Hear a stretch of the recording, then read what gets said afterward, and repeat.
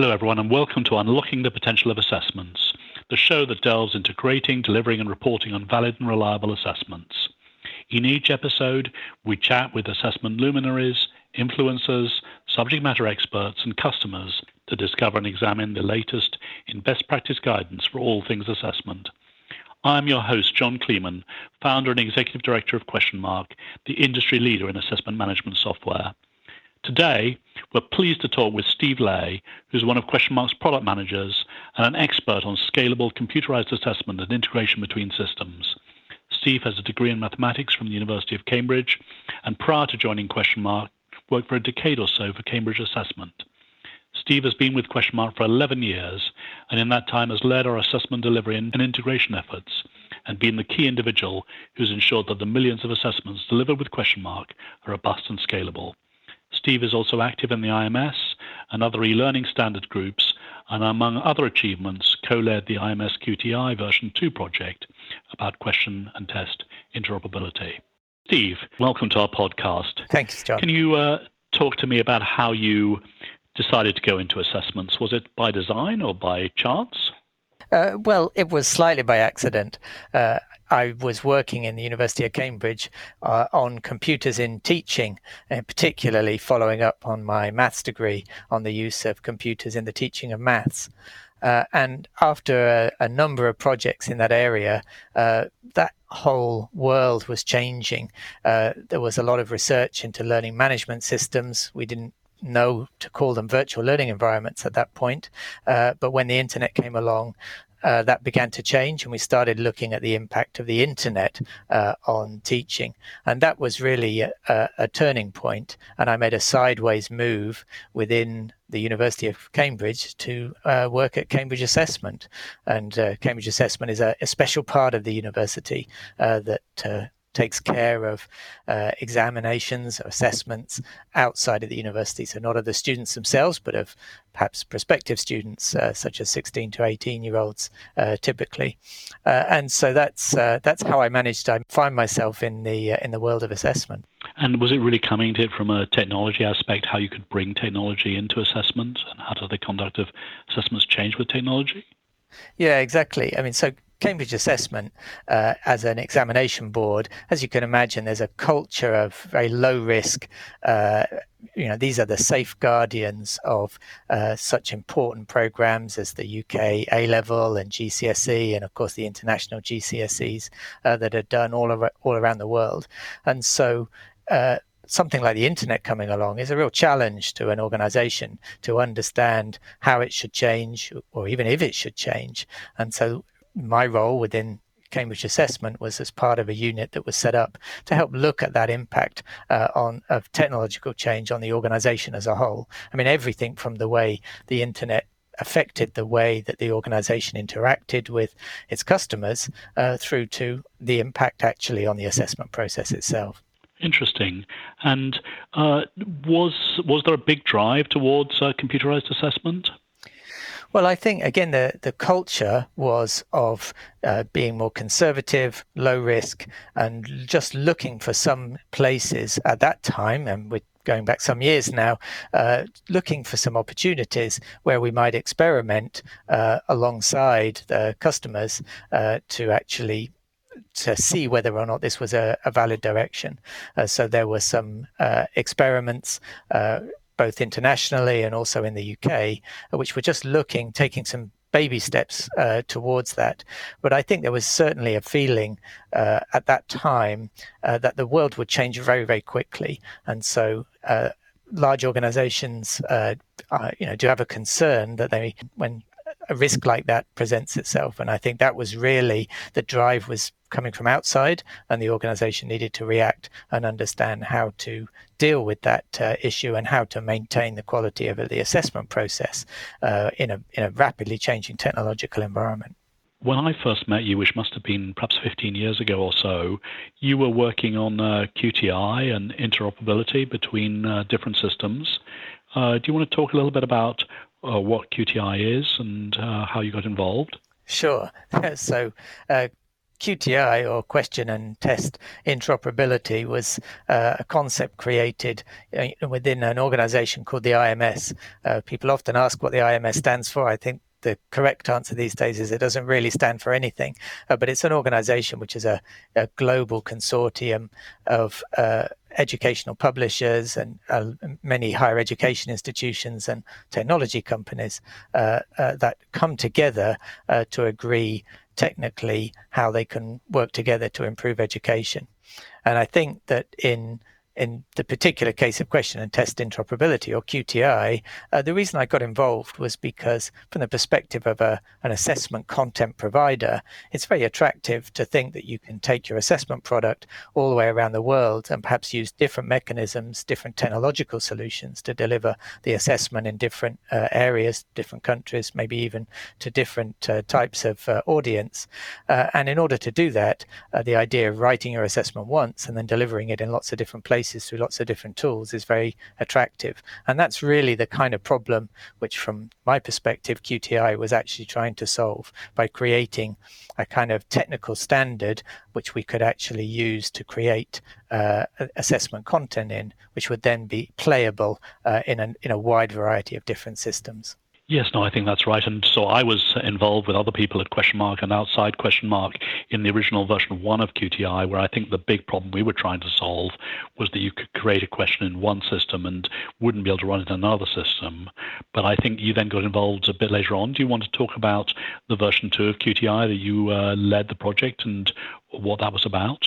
Yes, of course. So when I first got involved, Question Mark were leading the process, and that's what we referred to as version 1 of the specification. Now, at that time, I think the technical world, it's sometimes hard to imagine this from the current vantage point, but was relatively divided between the idea of using HTML as a mechanism of conveying text-based information, or using other formats. And in fact, RTF was used quite commonly and was part of the QTI standard. So already there was something of a schism between different suppliers and different content producers within that market as to which one of these technical markup specifications they used for ordinary text. So, and I'm talking about things like how you indicate that a word is in bold or should be emphasized, and how you end paragraphs and so on, just rather basic things like that.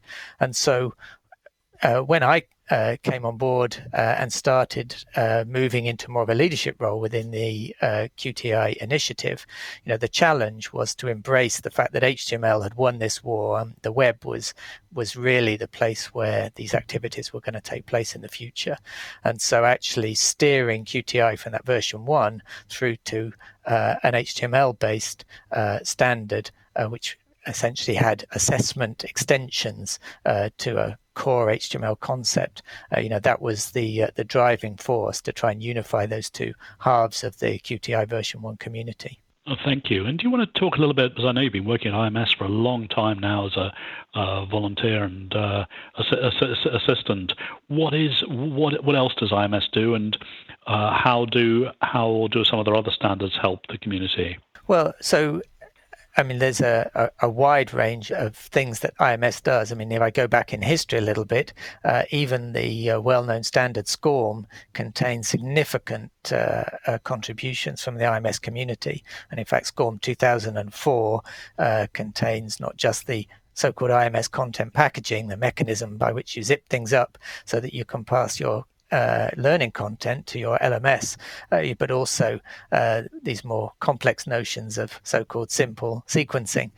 So I was involved really on the periphery of some of those early initiatives. But as time has gone on, of course, SCORM is still regularly in use now, but people are looking at newer mechanisms of how to actually do an integration when we know that the web is the platform.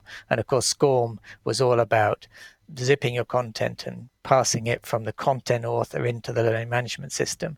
Now we know that that content is much more likely to just be hosted on another website. And so this website to website interaction was a new challenge. And I think, one of the key things that IMS has done over the last sort of 5-6 years or so is to really begin to tackle that challenge with what they call learning tools interoperability. And that was something that Chuck Severance was instrumental in starting within the IMS, but it's now been taken forward by the organization as a whole, and is a very successful mechanism of allowing tools to interact, and means that the learning management system can begin to move towards being this looser aggregation of different content services rather than simply the kind of static content. And that's certainly something, the LTI initiative is something I've been quite involved in as well, since that was initially started. And of course, Question Mark themselves have taken up learning tools interoperability and really worked with that as an integration solution, particularly within that higher education space, where SCORM is now considered to be, I think, something relegated to the past. And can you explain a little bit about how Question Mark uses LTI? Yeah, sure. So in actual fact, I mean, that also touches a little bit on how I originally joined Question Mark. So when I made the transition from Cambridge Assessment through to Question Mark, I spent a couple of years in between times working on implementing learning environments, including virtual learning environments, and also a custom-built VLE that we'd been working on within Cambridge University. And having worked on those key integration points between those tools and the other tools that we were using, it was a great opportunity then to move to Question Mark and actually really begin to lead that integration effort. And that's how then my story at Question Mark evolved a little, initially working on our range of connectors, which connected your learning management system directly to Question Mark's software. And we had custom connectors for each individual type of learning management system. Well, the power of LTI is it allows us to write an LTI connector, which can be used in a wider range of learning management systems. And now, instead of writing code which has to run natively within somebody else's learning management system, we're writing code that we can manage and control and update on the Question Mark side, and actually using the standard of LTI to do the integration and take the strain on the technical integration. So that it's particularly useful to customers who are using learning management systems in the higher education space, because they tend to be those early adopters of LTI. I mean, Moodle is an obvious example, but there's a wide range of LMSs now within that space that can link using LTI. And so that has opened the door to us to integrate with some of these new environments as they've come along. So if I understand right, we used to, when we wanted to integrate with an academic learning management system, have to write particular code, a Blackboard connector, a Moodle connector, or whatever. But now if the learning management system supports LTI, we just connect out of the box. Yes, and it makes a huge difference. Just to give you one example, I had a customer running their learning management system on Solaris once, and we needed to make special modifications to our code in order to allow them to run the connector with their LMS on the Solaris platform. I mean, that's a serious undertaking when that kind of thing happens. A lot of technical complexity in that. All of that is now a thing of the past. So from a technical perspective, it's a much more satisfactory solution. And if I understand right, a lot of academic LMSs, if not all of them, now support LTI, and the corporate LMSs use AICC or SCORM, and that's the way that organizations who call Question Mark from a learning management system use one of these different standards. Yes, absolutely. I mean, certainly the LMSs used in the corporate space, they tend to be slower to change. The higher education community, as you can imagine, drives innovation often in learning and teaching, as well as in the LMS space. And so the products in that area are more perhaps more forward-looking and more likely to be changing, whereas the corporate LMSs are still using SCORM and AICC often as a driver. What is your role at a Question Mark? You're a product manager. What does that mean you actually do on a day-to-day basis? So a product manager, this is one of those kind of questions where people often say, how would you describe what you do to your mother? And actually being able to explain what a product manager is not an easy thing. It's very easy to just say, oh, I work in computers. But actually the product manager has a really key role in an organization like ours. And I often think of it a little bit like an hourglass on its side. On one side of my job, I have all of our customer-facing staff, so that's our technical support and our sales and our account managers. And then on the other side of my role, I have all of the developers, the people creating the software and actually implementing the operational side, running the business of actually keeping the technical systems running. And the product managers kind of sit in between these two.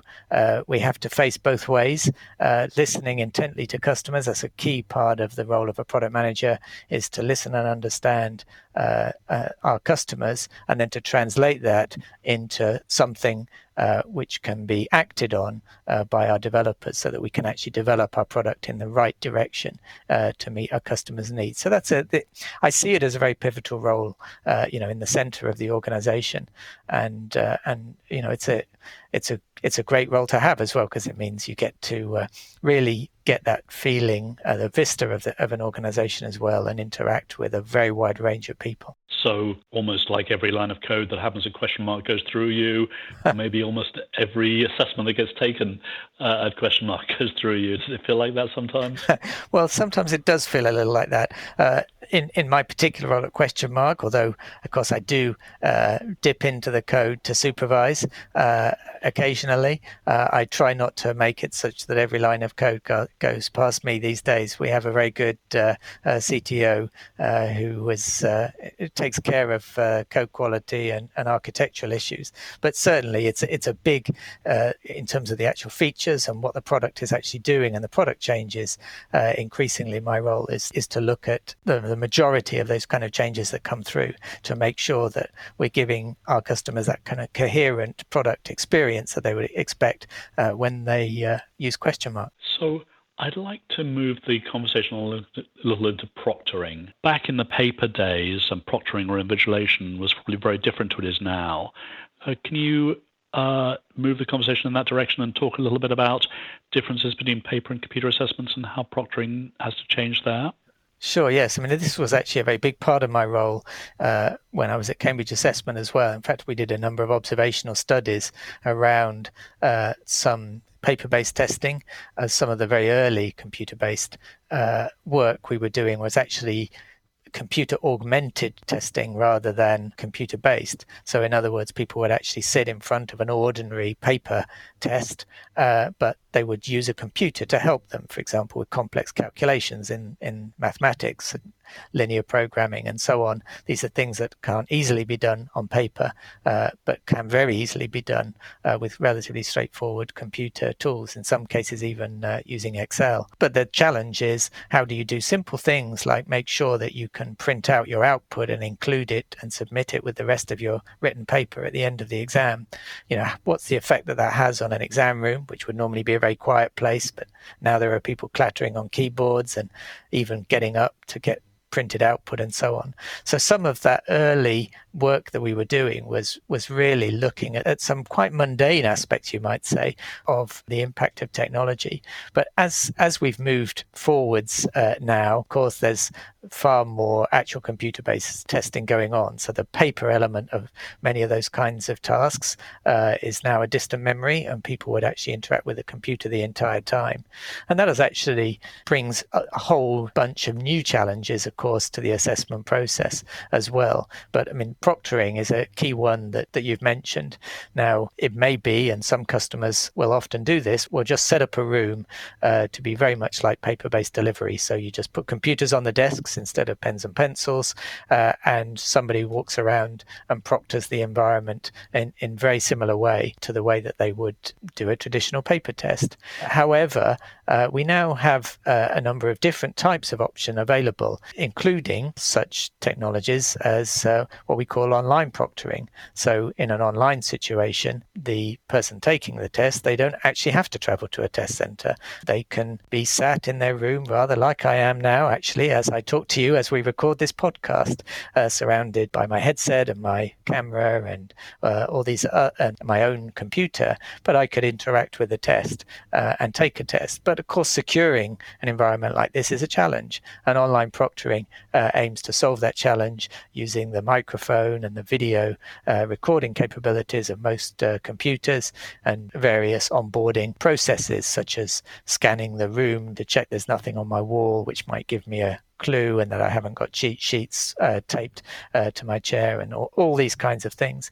So it's really similar kind of defense to on the in-person proctoring, but actually transformed into a virtual environment. And of course, we're now so much more used to having virtual meetings and sort of what we used to call video conferencing, but which is now almost completely routine, that it makes sense that we look at this kind of assessment proctoring as well.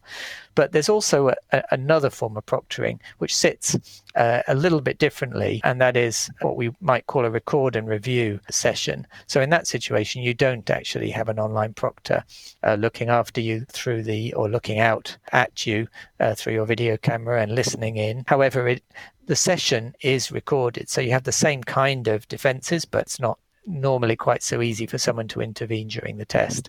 However, you do have that audit trail. So should an issue come up later, you can actually review recordings and actually challenge somebody if, for example, they are seen to be collaborating with somebody during the test. And of course, these kind of things can go both ways as well. You might have a disturbance during your test, and again, that recording might help to taken as an accommodation for something which was unavoidable during the assessment process. And this kind of session actually can be, these kind of techniques can be very good from an accessibility point of view for assessment as well, because it's not just about travel. It might even be about, other situational challenges that you might have in your home environment. You might actually be able to come in and do your assessment in that period. So let's just think about it from the point of view of somebody trying to set up an assessment program. You're setting up an assessment program. You presumably got the options. You could either do it unproctored, just trusting the person. You could make the person come into a test center and be proctored. You can do it online via video proctoring, or you can use record and review. How would you advise somebody to think about the pros and cons of the different approaches? So I think I would start by looking at the risk of content theft. So we often look at two particular challenges in the assessment process. One of them is the type of cheating that comes from collaboration, having a smarter person next to me whispering the answers to me. And the other is the theft of content. So I might take the test in bad faith and actually sit there the whole time taking pictures of the information that's being given, so that I can then distribute that to others who then learn up all of the answers and come and perform later. So I think if I was advising somebody around these technologies, I'd look at your attitude to those risks in order to see which kind of technique to use. And the other big thing to take into consideration there is your relationship with the person taking the test.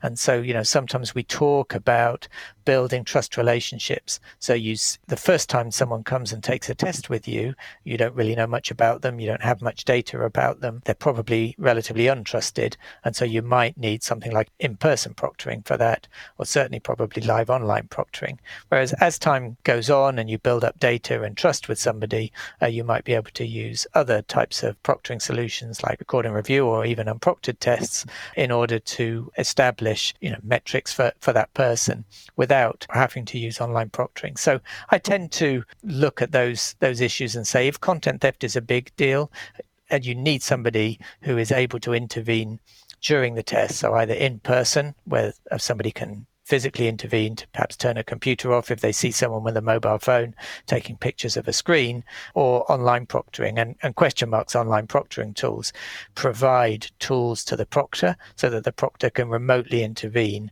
if they see some malpractice. So if I'm busy taking a test and I take my mobile phone out and I appear to be about to take a picture of the screen, then the online proctor, even though they're not in the room with me, they can hit a button that will blank my screen and prevent me from actually capturing the content. So I think if that's a big risk, then the in-person or online proctored solutions, I think, are quite important, because simply knowing that somebody has stolen your content from a recording may not be enough for you to follow up on later on. Whereas the record and review solution, and Question Mark are soon to bring out a record and review solution of our own, then that would be something that would be useful, particularly where you're establishing a relationship, or you've established a relationship with someone. So, for example, an employee of a company may not wish to risk their employment by breaking company rules and cheating in a test. But if no one is watching them, if it's completely unproctored, well, perhaps they might think about doing it. Whereas if there's that audit trail from a record and review, then it just makes that process a little bit more formal. And in a way, it's a method by which you as the employer can say, I care about this. I care that you do this assessment right. This is an important program to us. I want accurate information on everyone's knowledge and skills that I'm testing. And that helps to just add that little bit of extra formality, which means that your employee is not tempted to cheat during the test, because they know that it's going to be on record and that they are accountable for that, and they would have to explain to somebody later on why they chose to cheat if they were caught doing so. Oh, that makes sense. So I think we're saying that for lower stakes tests, and when you've got a relationship with a person, then either unproctored or perhaps a record and review makes sense.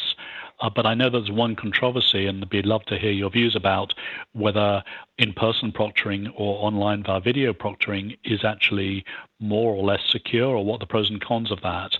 So, clearly, if you allow online proctoring, you're making somebody be able to take the test from home or their office, which is hugely beneficial if there's a long travel to the test center. But what's your views on its security? Yes, well, so of course there, and perhaps you're hinting at this, there is one significant risk with in-person proctoring, particularly in an on-site situation, and that is where we go from, if you like, retail cheating to wholesale cheating. It is possible that a test center itself might be corrupted, particularly if the test center has a vested interest in ensuring that people do very well there. And this is a problem, particularly some types of assessment. And certainly there have been some cases where the person running a test center very, very clearly placed information such as writing the correct answers on the board. And this is not new with computer-based testing, I should point out. This kind of malpractice has been a problem in paper-based testing too, and that is a significant threat. And so in actual fact, sometimes online proctoring can have the advantage that your proctor is a relatively random individual that you are very unlikely to have had any kind of relationship, or vanishingly small chance of having a relationship with your online proctor beforehand. The online proctoring organization is very unlikely to have any kind of incentive related to how well the candidates do. And so, that reduces some of the risks that may be present in an in-person proctoring situation, where the candidate maybe has a financial transaction, for example, with the organization that's organizing the assessment. And we have sometimes, even at school level, cases where teachers, disappointed by the performance of pupils they know can do better, attempted to create a result which they feel is more reflective of what the candidate should have done rather than what the candidate actually did on the day. So these are perhaps kind of rarer threats, but when they happen, they can undermine the test for all of the people who take the test through that test center, including people who had no intention of cheating. And so it's, as I say, all of these techniques cut both ways. It's not just about protecting the assessment from cheats, but it's also about protecting the other people, the candidates who take the assessment, and making sure that they are part of a fair process, especially if they paid money to take an assessment. It's extremely important to them that the process is done fairly. So what would you What would you advise an organization if they're planning to do online proctoring? What are the sort of things they should set up and prepare for? So first of all, of course, I would obviously say come and talk to Question Mark, because we can help you with a lot of these kinds of issues yourself. But on a more general note, I think if you're in the process of setting up an online proctoring process, I think you need to, let's assume that you've got perhaps a slightly looser relationship with an organization. You might be an awarding body, for example, actually doing a certification assessment for people who could be anywhere in the world. So it might be an international process. So that would be an indicator that you might be using online proctoring. I think I would start, perhaps the most important thing. There's one big takeaway from all of these proctoring solutions, but particularly perhaps where you have this remote relationship, you've got to make it clear to your candidates, to the people taking your tests, what the rules are, what your expectations are. If they're allowed to use a pocket calculator, or if they're allowed to use a book, for example, during the assessment, make sure all of these rules are clear and everybody knows where they stand. Make sure they understand that they're going to be filmed. So there's a lot of that kind of priming of the system so that people are really engaged in the process. They understand how serious it is, that you are going to be looking after the assessment and making sure that the process is secure for their benefit as much as your own. And I think then actually looking at some of the other issues about how that then fits in to your business. How do your candidates come to you? How do they register for your test? I think then that's where you kind of begin to move over into the implementation phase. Thank you, Steve. And I believe you're also doing some work with the IMS about proctoring. Do you want to fill us in on that? So the IMS have recently been looking at, with some significant encouragement from Question Mark, at that junction between proctoring solutions, including online proctoring, but also record and review solutions. So any type of technically assisted proctoring, the actual join between a technical system like that and the assessment system, which is actually doing the assessment. And so actually it turns out that can be made into an application, a sort of specialization of the LTI process we discussed earlier. And that's technically very helpful, but it also means that you can actually build that technical handoff process on some very secure technical footings. And this is actually a complex area. It seems so simple when you log into a computer, but preventing some of the threats that can happen there, especially if you've got people who are prepared to collude, which is not so common for something like online banking, where normally I only want myself to be able to look at my online bank account. I don't want to collude with someone so that they can also see my bank. So it's all about defending me from that outside threat. But in the world of examinations, we have a different kind of threat where actually collusion is a very real thing. And so actually making sure that the proctor is really sure that the person who's taking the test is the person that they are seeing through the video camera, that kind of thing is technically harder to do than you might think. And so, the IMS initiative to build on the LTI security model to provide those handovers between proctoring systems and assessment systems is making a big contribution to the technical security of that process as we go forward. That sounds good. So just to wind up here, one of the things I'm trying to get my guests on this podcast series to do is to sort of give advice to people about what they think they should be doing in assessment. So if somebody's listening to this podcast and wanting to do better assessments, obviously you've given quite a lot of advice on proctoring. Anything else you'd like to share with the audience? Probably the simplest thing is just actually think about measuring, actually have a look.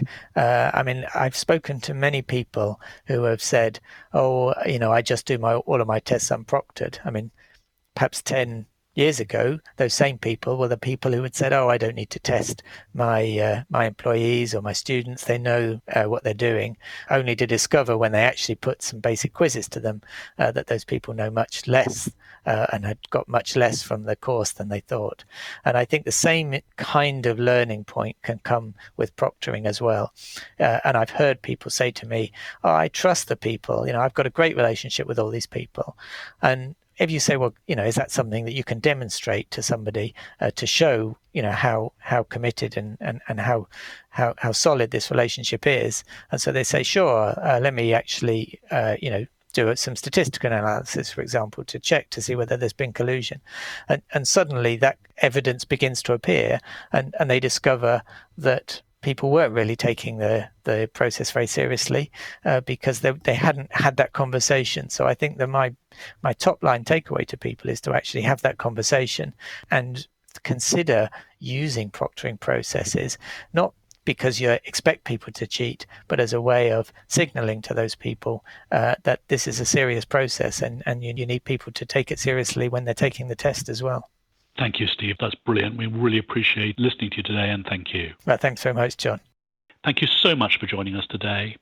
Please reach out to me directly at john@questionmark.com with any questions, comments, or if you'd like to keep the conversation going. You can also visit the Question Mark website at questionmark.com to register for any of our many best practice webinars we host at least monthly. Thanks again, and please tune in next time for another exciting podcast discussion.